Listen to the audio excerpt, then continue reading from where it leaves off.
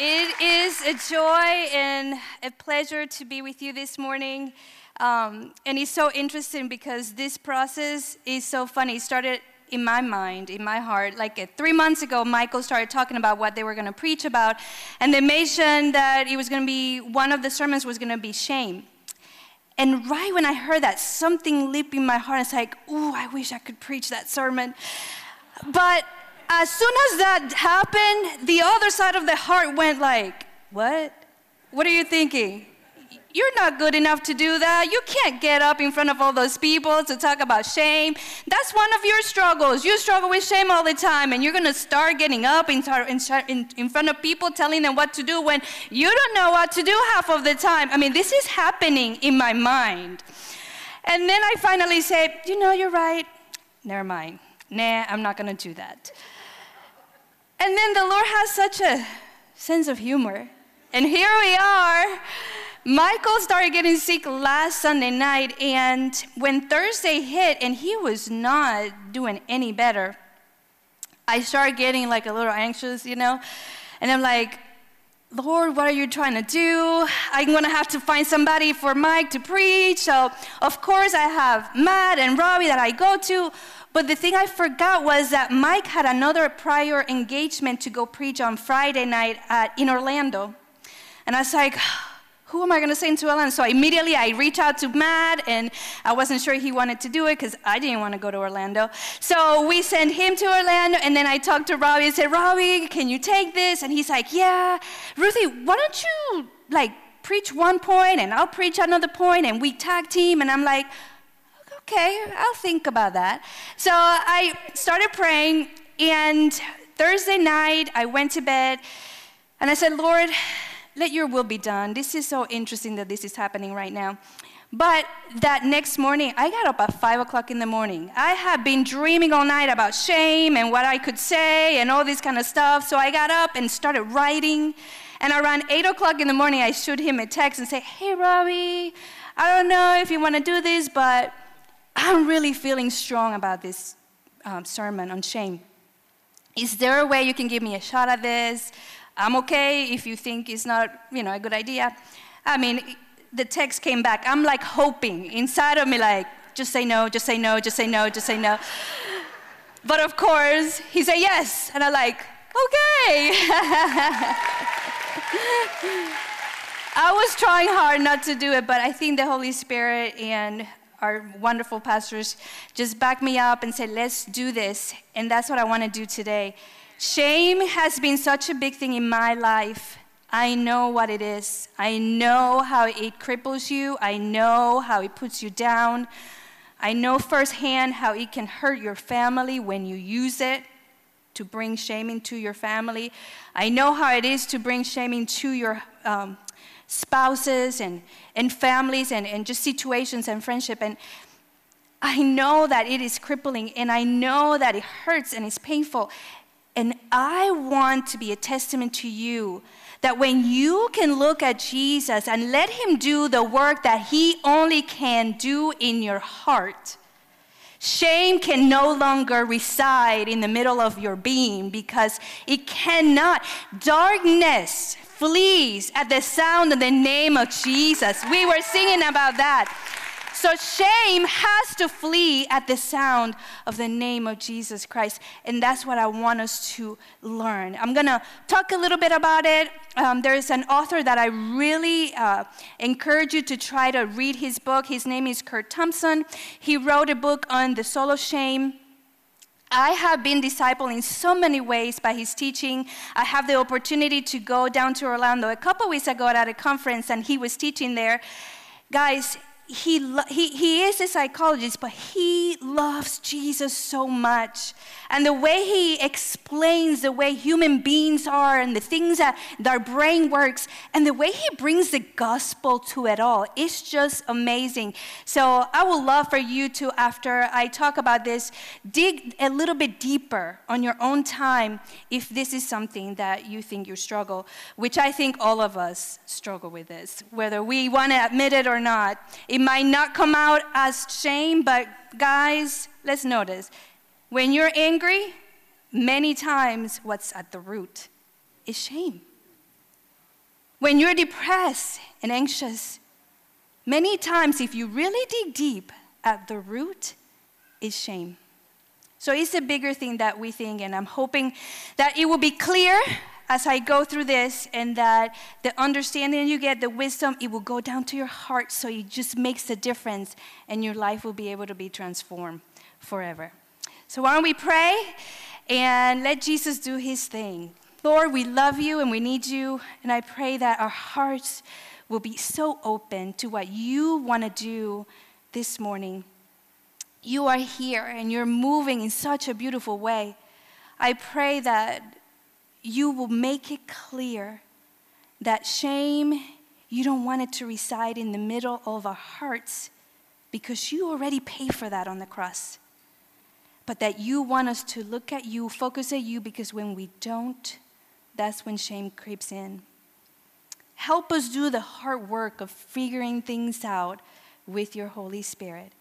In Jesus' name we pray. Amen. Amen. So my big idea today is going to be, shame is a parasite that feeds and destroys us in isolation, but Jesus is the antidote that liberates and heals us in community. Let's say that again. Shame is a parasite that feeds and destroys us in isolation, but Jesus is the antidote that liberates and heals us in community. And I hope that we will understand this, and we go out of these doors today knowing that we need community. Shame isolates, but Jesus heals in community. Genesis 2, 16 through 18 and 24 to 25, we're going to read that. It says, "And the Lord God commanded the man, saying, You may surely eat of every tree of the garden, but of the tree of the knowledge of good and evil you shall not eat. For in the day that you eat of it, you shall surely die. Then the Lord God said, It is not good that man should be alone." You see that? Even from the beginning. It is not good that man should be alone. I will make him a helper fit for him. And going back to verse 24, it says, "Therefore a man shall leave his father and mother and hold fast to his wife, and they shall become one flesh. And the man and his wife were both naked and were not ashamed." And that's what I want us to focus on. They were naked and not ashamed. And it's interesting because when the author of this book says they were naked and not ashamed, he could have said they were naked and happy. They were naked and joyful. They were naked and excited. I mean, there's so many things that he could have added at the end. And for some reason, he chose to be unashamed. And I really believe that the reason is that was actually the first thing that came into the world after being perfect and beautiful and excellent. A place where things were able to be created. When God used women and men to procreate, have children. It says he made both human and Adam and Eve to create and procreate, be collaborators with God into that beginning of the world, into making things beautiful. Humanity was created beautifully, and their purpose was to create beautiful things and to subdue the earth together. We were created to be seen, to be soothed, to be safe, to be secure. But evil was against this beauty from the beginning. And the evil of shame, like a parasite, tries to undo, to distort, to shatter, and devour that beauty. The first thing that the crafty serpent did was to isolate Adam and Eve from God, to be able to disturb that relationship that they so deeply had. And when the serpent got him to be away from God, he waited until God was in a different place. That's when he actually started distorting. That's when he started stealing and putting just doubt in their minds of what God was doing. And as soon as Eve took of the fruit because she saw it was good and she wanted wisdom and understanding, as soon as she ate it and then gave it to Adam, and Adam ate, that emotion or that feeling or that sense of that evil of shame overpower them, and what happens after that is so sad, because it did in many ways separate them from that relationship that they so closely had. They were able to walk with God, and now they wanted to hide. That's the first thing they wanted to do. They wanted to hide and cover themselves and turn away because it was too much to bear what they were experiencing. Does that sound like some things that we experience nowadays? It's not just back then. We experience that. So now we come to that. What is shame? In the dictionary you can find, and it says, shame can be defined as a feeling of embarrassment or humiliation that arises in relation to the perception of having done something dishonorable, immoral, or improper. It is something that we experience and feel in our bodies. We feel like our ears heating up. We feel it in our abdomens. We feel it in our face, in our hands. When shame comes in, your body actually feels it before your mind understands that you are experiencing shame. Did you get that? Our minds are so incredible that before you can even know and put into words what you're experiencing, your body already felt it.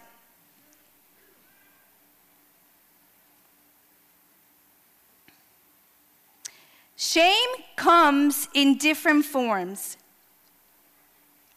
But the main purpose of that shame, of that evil of shame, of that parasite of shame, the main purpose is to destroy, and whatever was beautiful, he wants to devour.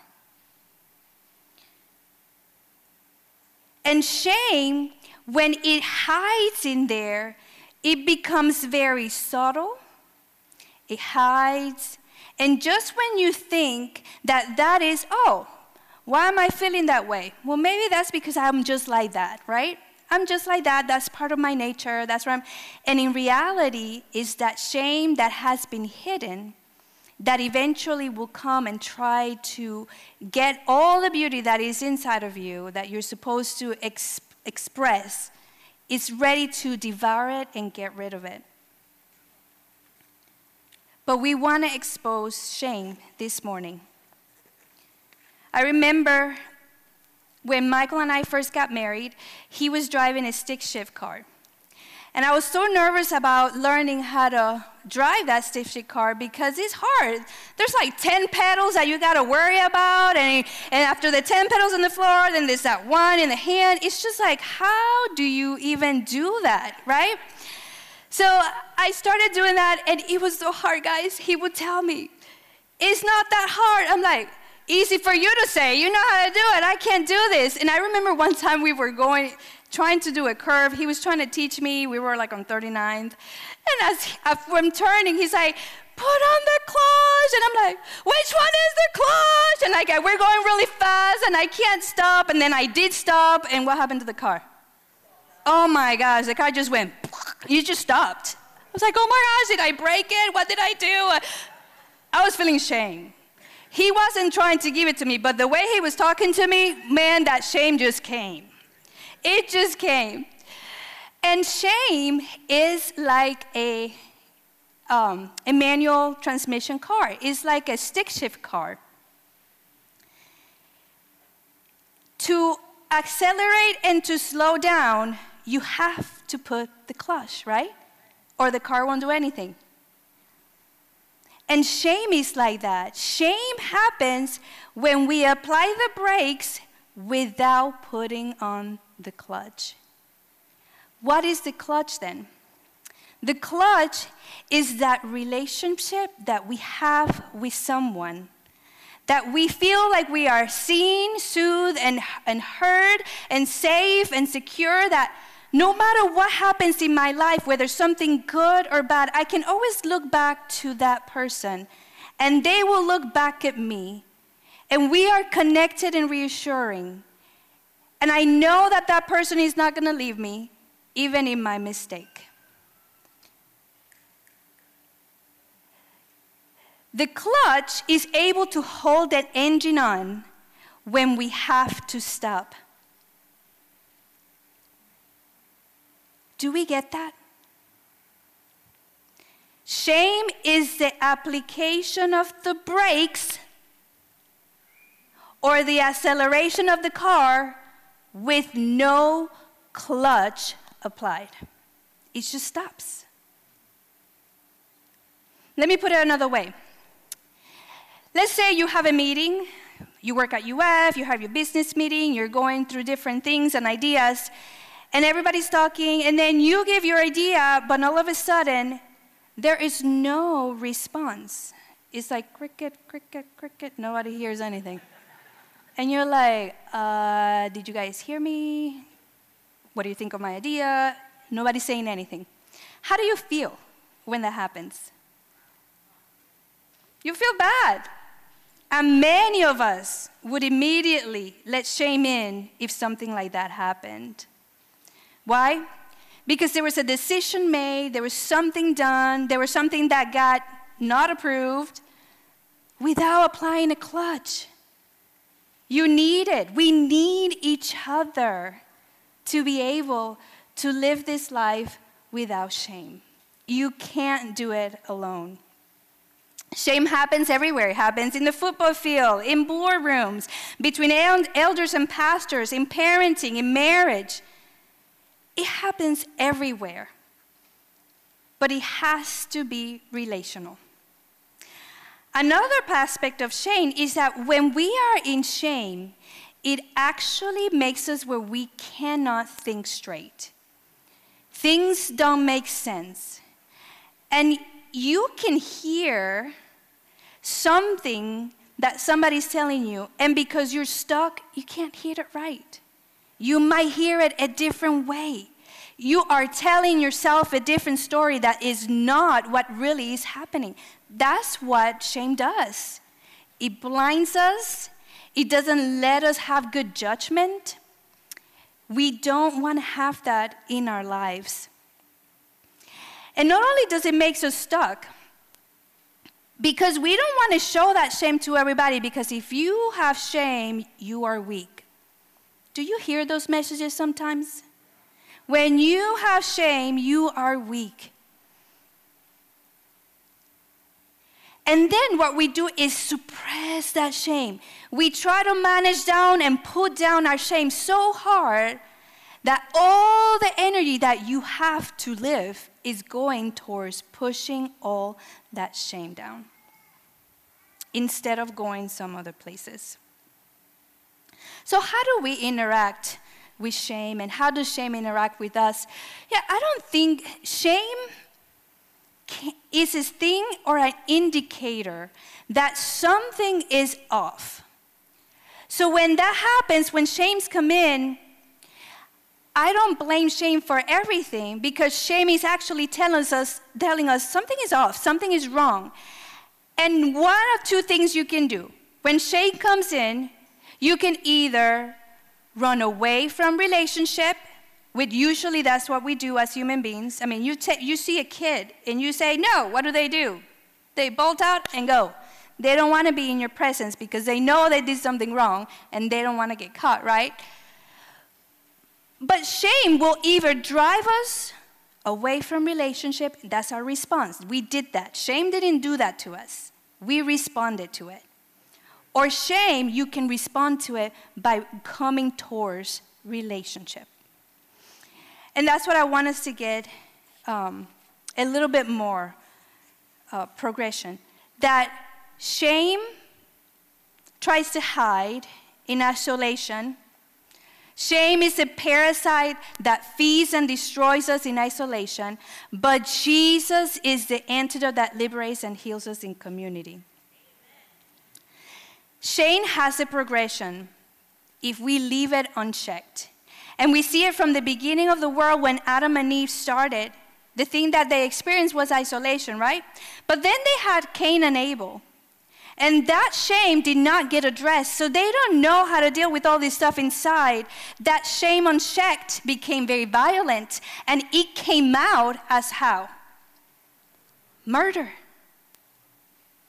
And then that happens throughout the entire Old Testament. If you see, there's different ways that shame kept coming out in different ways because it wasn't unchecked. But then Jesus comes into the picture in John 9 in the New Testament. And he's with the disciples, teaching them and being with them and encouraging them. And shame still creeps in, even in Christians. Who would have known? Did you know that? Shame is very inside hiding a lot of Christians. And you know how it came out? In John 9, if you look at the story, Jesus was walking and they saw a man that was blind from birth. What was the first question the disciples asked?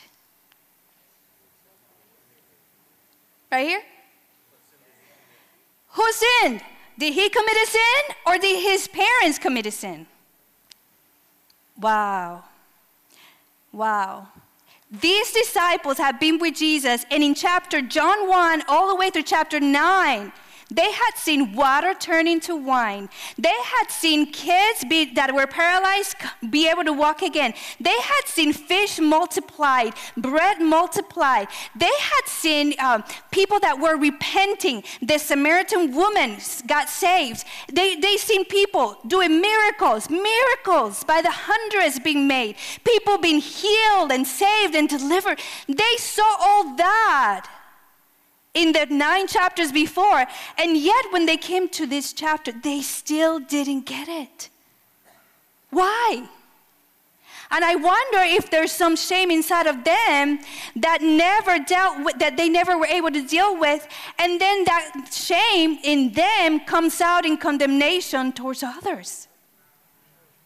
That happens now, guys. Look at our world. What is happening with all this shame culture? Is the shame inside of us that we don't know what to do with? Then it decides, I'm going to come out in condemnation, which hurts other people. They could have been like, Jesus, look, there's a blind man right there. What are you going to do this time? How are you going to do it? Are you going to spit on the floor? Are you going to take him out there so he can take a shower? What are you going to do? I mean, Jesus did so many different things, so many different healings in so many different ways. I'm like, Lord, help me. But yet they were not able to see that because the shame inside of them was blinding them to others because he was blinding them to themselves. So what are we to do about this? And this is the part I'm super excited about. The answer to shame comes to us in the person of Jesus and in the community of his followers. To heal shame, my story, your story, our testimony, if you want to put it in a different word, needs to be transformed, regenerated, and changed. My story as it is infected with this parasite of shame, and only Jesus can liberate it through community. Do you hear that? Shame is the parasite that feeds and destroys us in isolation. But Jesus is the antidote that liberates and heals us in community. God encounters is what we need to heal shame. So go with me to Hebrews 12, 1-2. It says, therefore, since we are surrounded by so great cloud of witnesses, let us also lay aside every weight and sin which clings so closely, and let us run with endurance the race that is set before us. Looking to Jesus, the founder and perfecter of our faith, who for the joy that was set before him endured the cross, despising, rejecting the shame, and is seated at the right hand of the throne of God. I want to focus first on that first part, that by so great a cloud of witnesses. What does that mean? When you think about it, all of our stories have happened in some kind of community. We come into the world and we come with stories, you know. If you see a little kid, all they want to do is talk, talk, talk, talk, talk. Why? They're trying to make sense out of the world because it doesn't make sense. And we don't stop talking after we come out of the womb. We don't. After that, forever, we're going to be talking and trying to figure out, what is my story? How does that make sense? That doesn't make sense. And what we need to realize is that stories come in community, but stories get healed and restored in community also. There is a collaboration with Jesus and people that happens when our stories are going to be transformed and changed. So my question to you is, do you have at least 3 people in your life that they know every single thing you've done? They've seen you in the bad times, they've seen you in the good times. They know your secret things that, I don't know, if your spouse found out, they probably leave you. You know, do they know that kind of thing? And sometimes, if you do have a couple friends that are like that, even the bad things they know, you wish they didn't know. But that is so much like the evil that is around us. The enemy doesn't want you to be transparent. And I get it that we have been hurt in relationships. But guys, the only way you're going to be healed is through relationships too. Which doesn't make sense unless you have Jesus in your side. We get hurt in relationship, but we get healed through relationships. Evil longs for us not to live transparent lives in order for us to have to burn the energy that we need to burn to contain all shame down, instead of using that energy for parenting well, for being spouses that we need to be for each other, for friendships, for taking risks, for starting a new business, for your jobs, for finding the cure for COVID.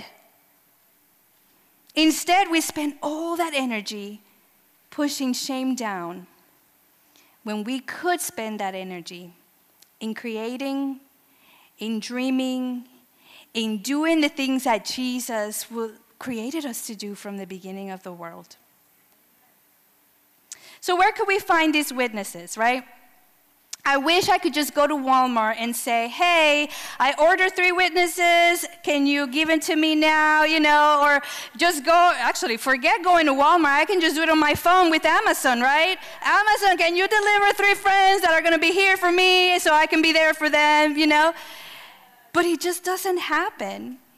And Jesus knows that finding these people is hard work. It's hard work. Our world wants us to, even America is very big on individualism, you know. You are your own man, you are your own woman. You do whatever you want and do not dare let anybody tell you what to do or what not to do, right? We're like that. But we cannot be by ourselves. There is something I read on the brain. It said that the brain needs connections not only to flourish, but also to survive. If I am to flourish, I'm going to need this cloud of witnesses in my life in order for me to have the kind of life that Jesus claims to want to give to me.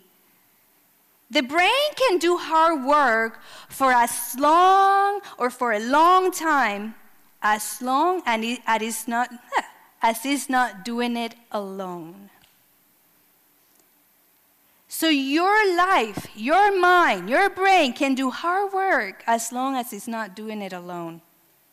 And that's what it's going to take to get this work of shame exposed from our lives.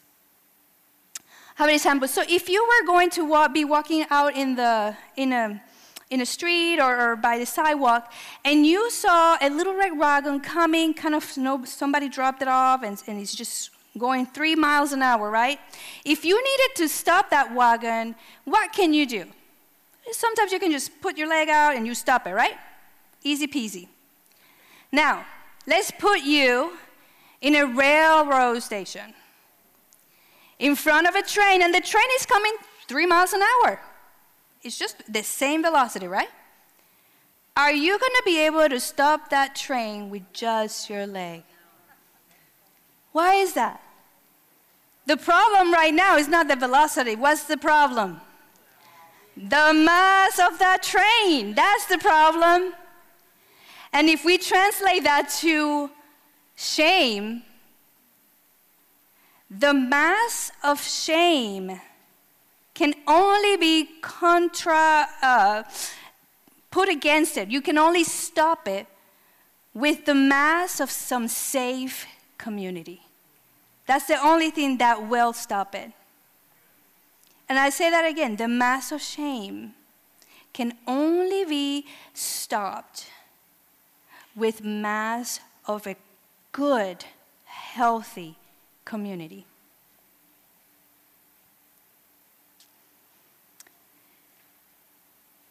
The Bible says, then, after we are covered by so great cloud of witnesses, let us also lay aside every weight and sin which clings so closely.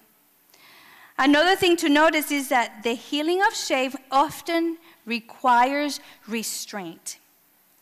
Sin is my willingness to turn away from relationships and into isolation in order for me to meet my needs by myself on my terms.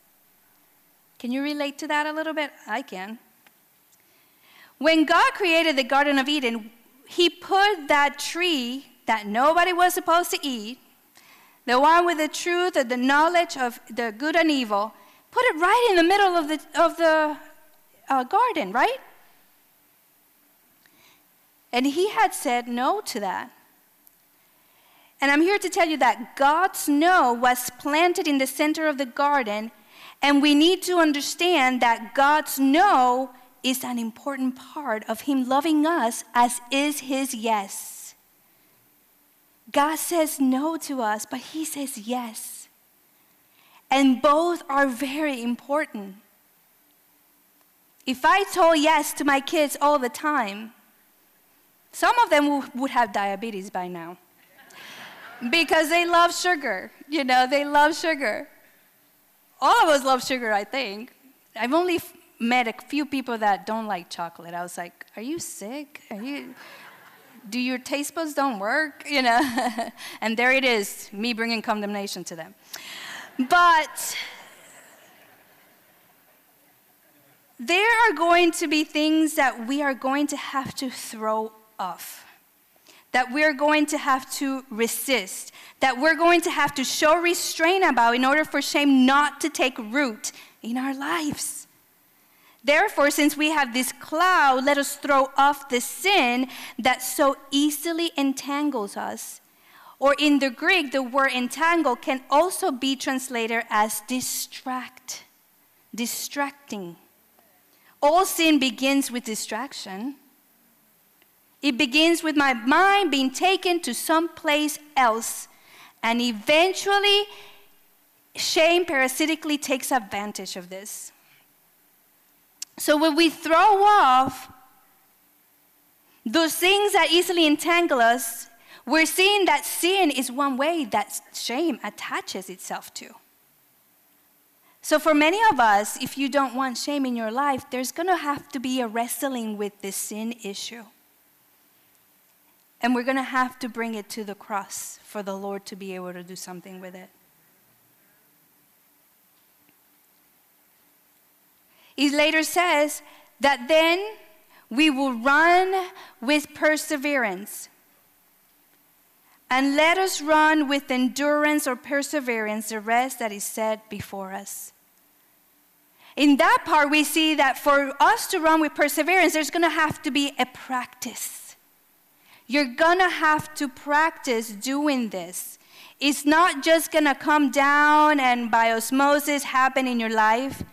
There's some things that you got to practice. Just like if you want to get good at playing the violin, putting the violin there is not going to do anything unless you pick it up and do it. And the Bible is our manual of how to do this. The Bible is showing us how to do this.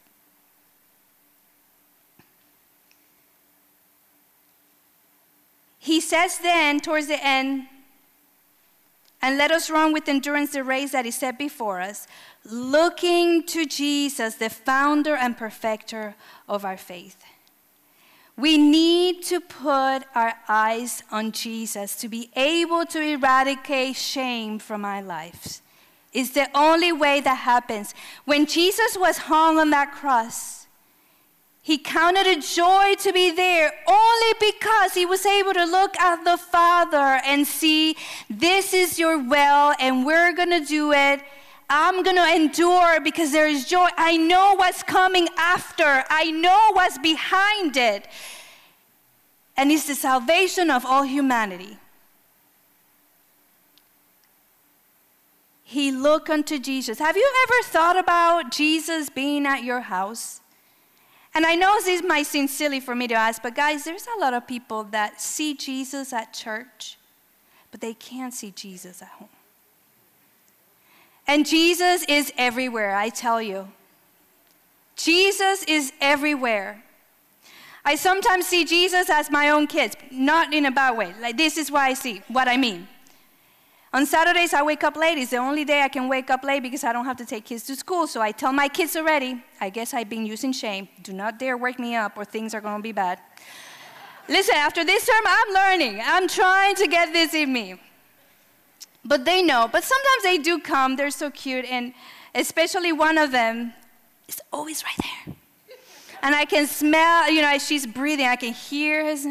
And when I get up, she says, hi, good morning, Mama. It's a beautiful day. I love you so much. And you know what? I feel like the Lord is with us like that, but we're just not seeing it. We wake up and we open our eyes and he's right there. Good morning, beautiful. Good morning, handsome. And if you don't like handsome, like make hunk. What word do you like, man? I don't know what word you like. Hot. Good morning, hottie. So he is there and he wants to lock eyes with you.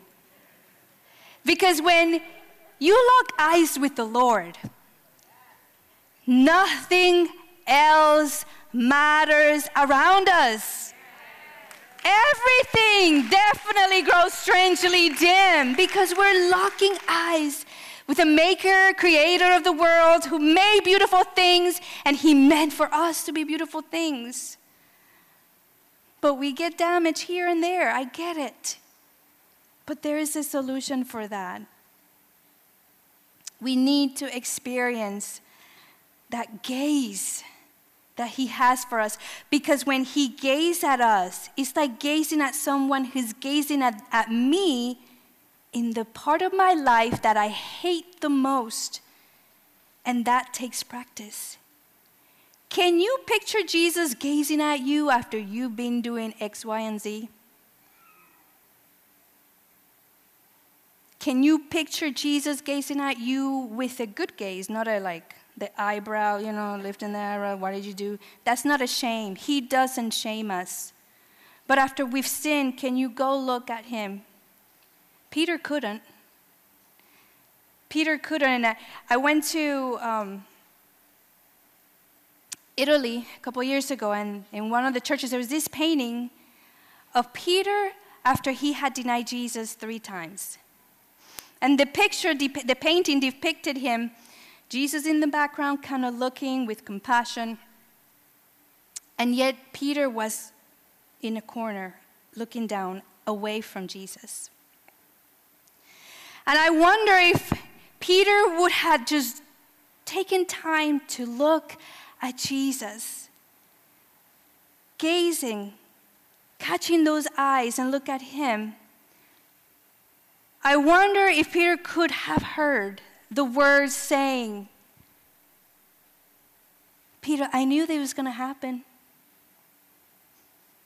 We talked about it a few days ago.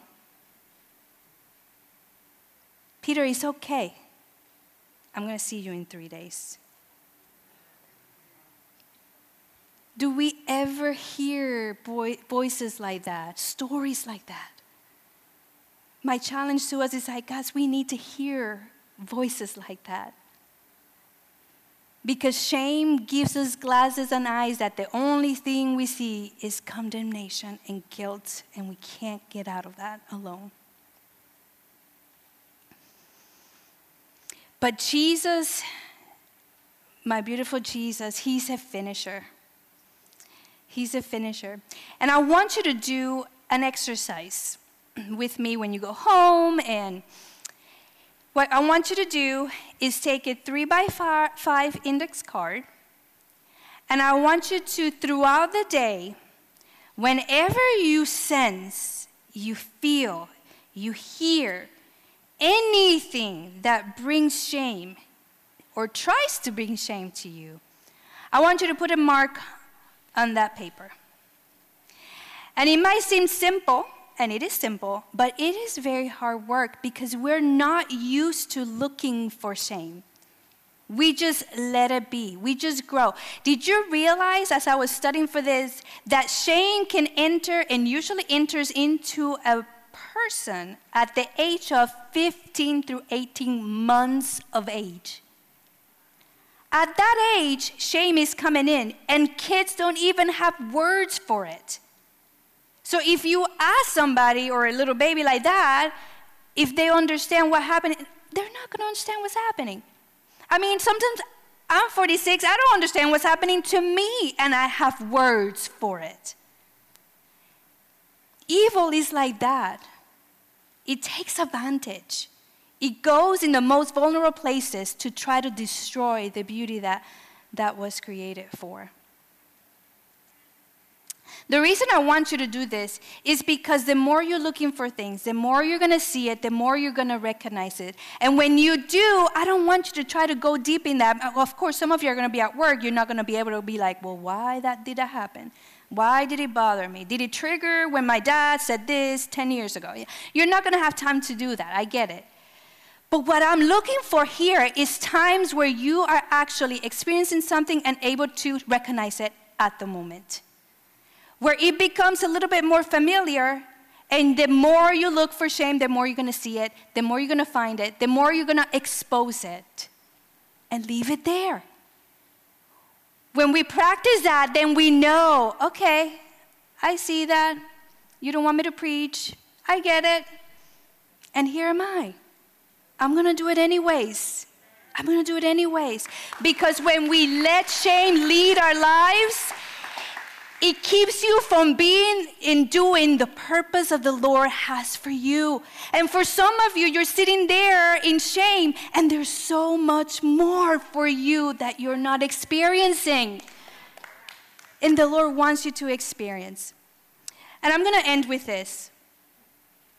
God is always looking for us. God is always looking and finding us because he wants to restore our lives. In John 21, now we see that Peter was pretty down, and Peter was experiencing a lot of shame. So what did he do? He went back to the only thing he knew what to do. He went back to fish. Jesus had called him before and told him right there, Jesus, I am going to make you a fisher of men. But the shame that he had covered his dream, his vision, his desire to really do that. He didn't know if Jesus would take him back, probably. I don't know. I'm just thinking, I can relate. If I did something wrong, I probably think, yeah, nobody's going to take me like this. Nobody's going to want me to do that job after I messed up really bad. That's how we think.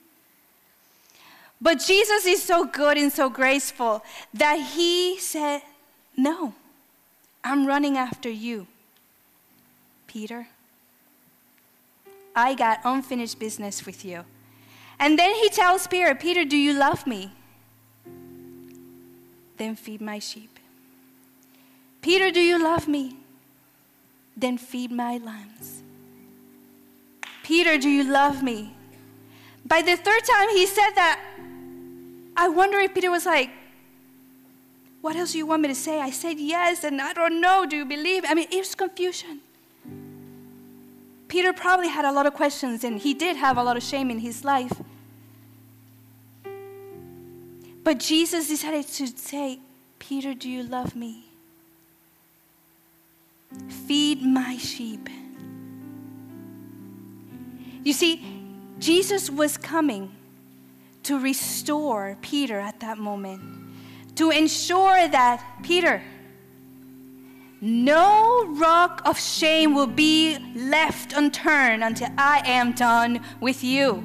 Shame is going to be totally eradicated from your life because I need you to accomplish and do what I created you to do from the beginnings of the earth. And he's telling you the same thing. And the beautiful thing that I see about this is that he did this in the midst of all the other disciples, and he had to. He didn't wait to take him aside and say, Peter, listen, remember what happened over there? You ignore me or deny me, it's all done. It's all under the cross, you're good. He didn't do that. He actually did it in front of all the other disciples because there was something at the root that everybody had to experience. Peter needed to get his shame taken care of, but the other disciples needed to get the condemnation that they put on others taken care of.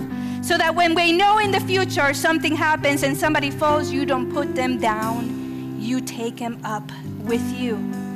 You are an armor bearer for them. Somebody that picks each other up because you know who you are in Christ. Peter was saying, or Jesus was saying to Peter, Peter, stop looking at your shame and stop looking at what you're not. Stop looking at what you think you are, because that's not who I tell you who you are. Look at me because I know who you are. I see who you're becoming. And I'm putting in you that creation that you can create with me. I'm calling you to partner with me to go and be fisher of men, to be all the things that I wanted you to be from the beginning. Guys, I think this is what we're landing. We were meant, we have two callings in life. Your first calling is to bear the image of God, and your second calling is to restore the image of God. Humanity and evil left untouched will mess up the image of God. But if we are the bearers of the image of God, then we can restore the image of God in ourselves and in others when we are looking straight to Jesus, when we're just focusing on the Lord. Why? Because he did that on the cross. That's what he did. He died on the cross and he bare the shame, and because of the joy that was set before him, he was able to see straight into the Father and accomplish the will of the Lord in his life by that gazing. And that's what I want to encourage you to do. To gaze. We're going to gaze together. Find a community where they can be safe. Church, we're supposed to be safe for people. We're supposed to bring people to Jesus, not push people down. I've done it. I've done it with my children. I've done it with my own children. I have pushed them away with my shame. We don't want to do that. The Lord restores. Praise the Lord. He does. But let's be the church that he wants us to be in.